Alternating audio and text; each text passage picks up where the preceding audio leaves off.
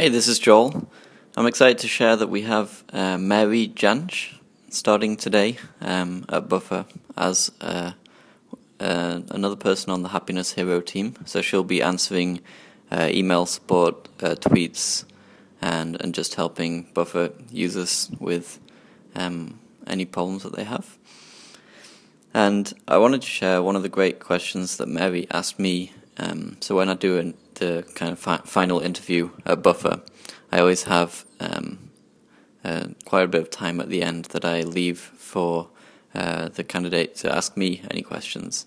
And Mary had a really great question for me, which was how had my previous work experience influenced the kind of culture and how we do things at Buffer. And I thought about it for a few moments, and I realized that actually, for me, it was the fact that I didn't have very much previous work experience before Buffer that has probably helped me the most. And I think that's something that is often easy to forget, that side of it, which is like often the opportunity cost of doing something. And I think with Buffer, with the culture and how we approach a lot of things, we really try our best to approach them from first principles, and I think that's helped by the fact that I don't have any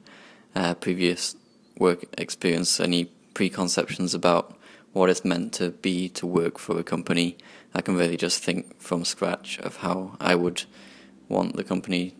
how I would want a company to work, and how I think it might be best for a company to be somewhere that is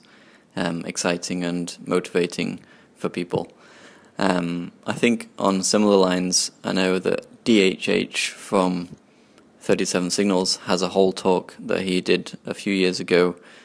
called Unlearn Your MBA, which is all about unlearning a lot of the things that you learn when you're doing an MBA. I think one of the key examples was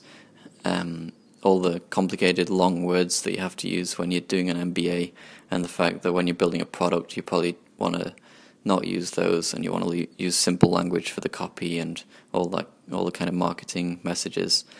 So yeah, I just thought I'd share, I think that's one of the key things I often think about when someone says, oh, I think I need more experience before I do a startup, or I need to work for another company for longer, or I need to study and get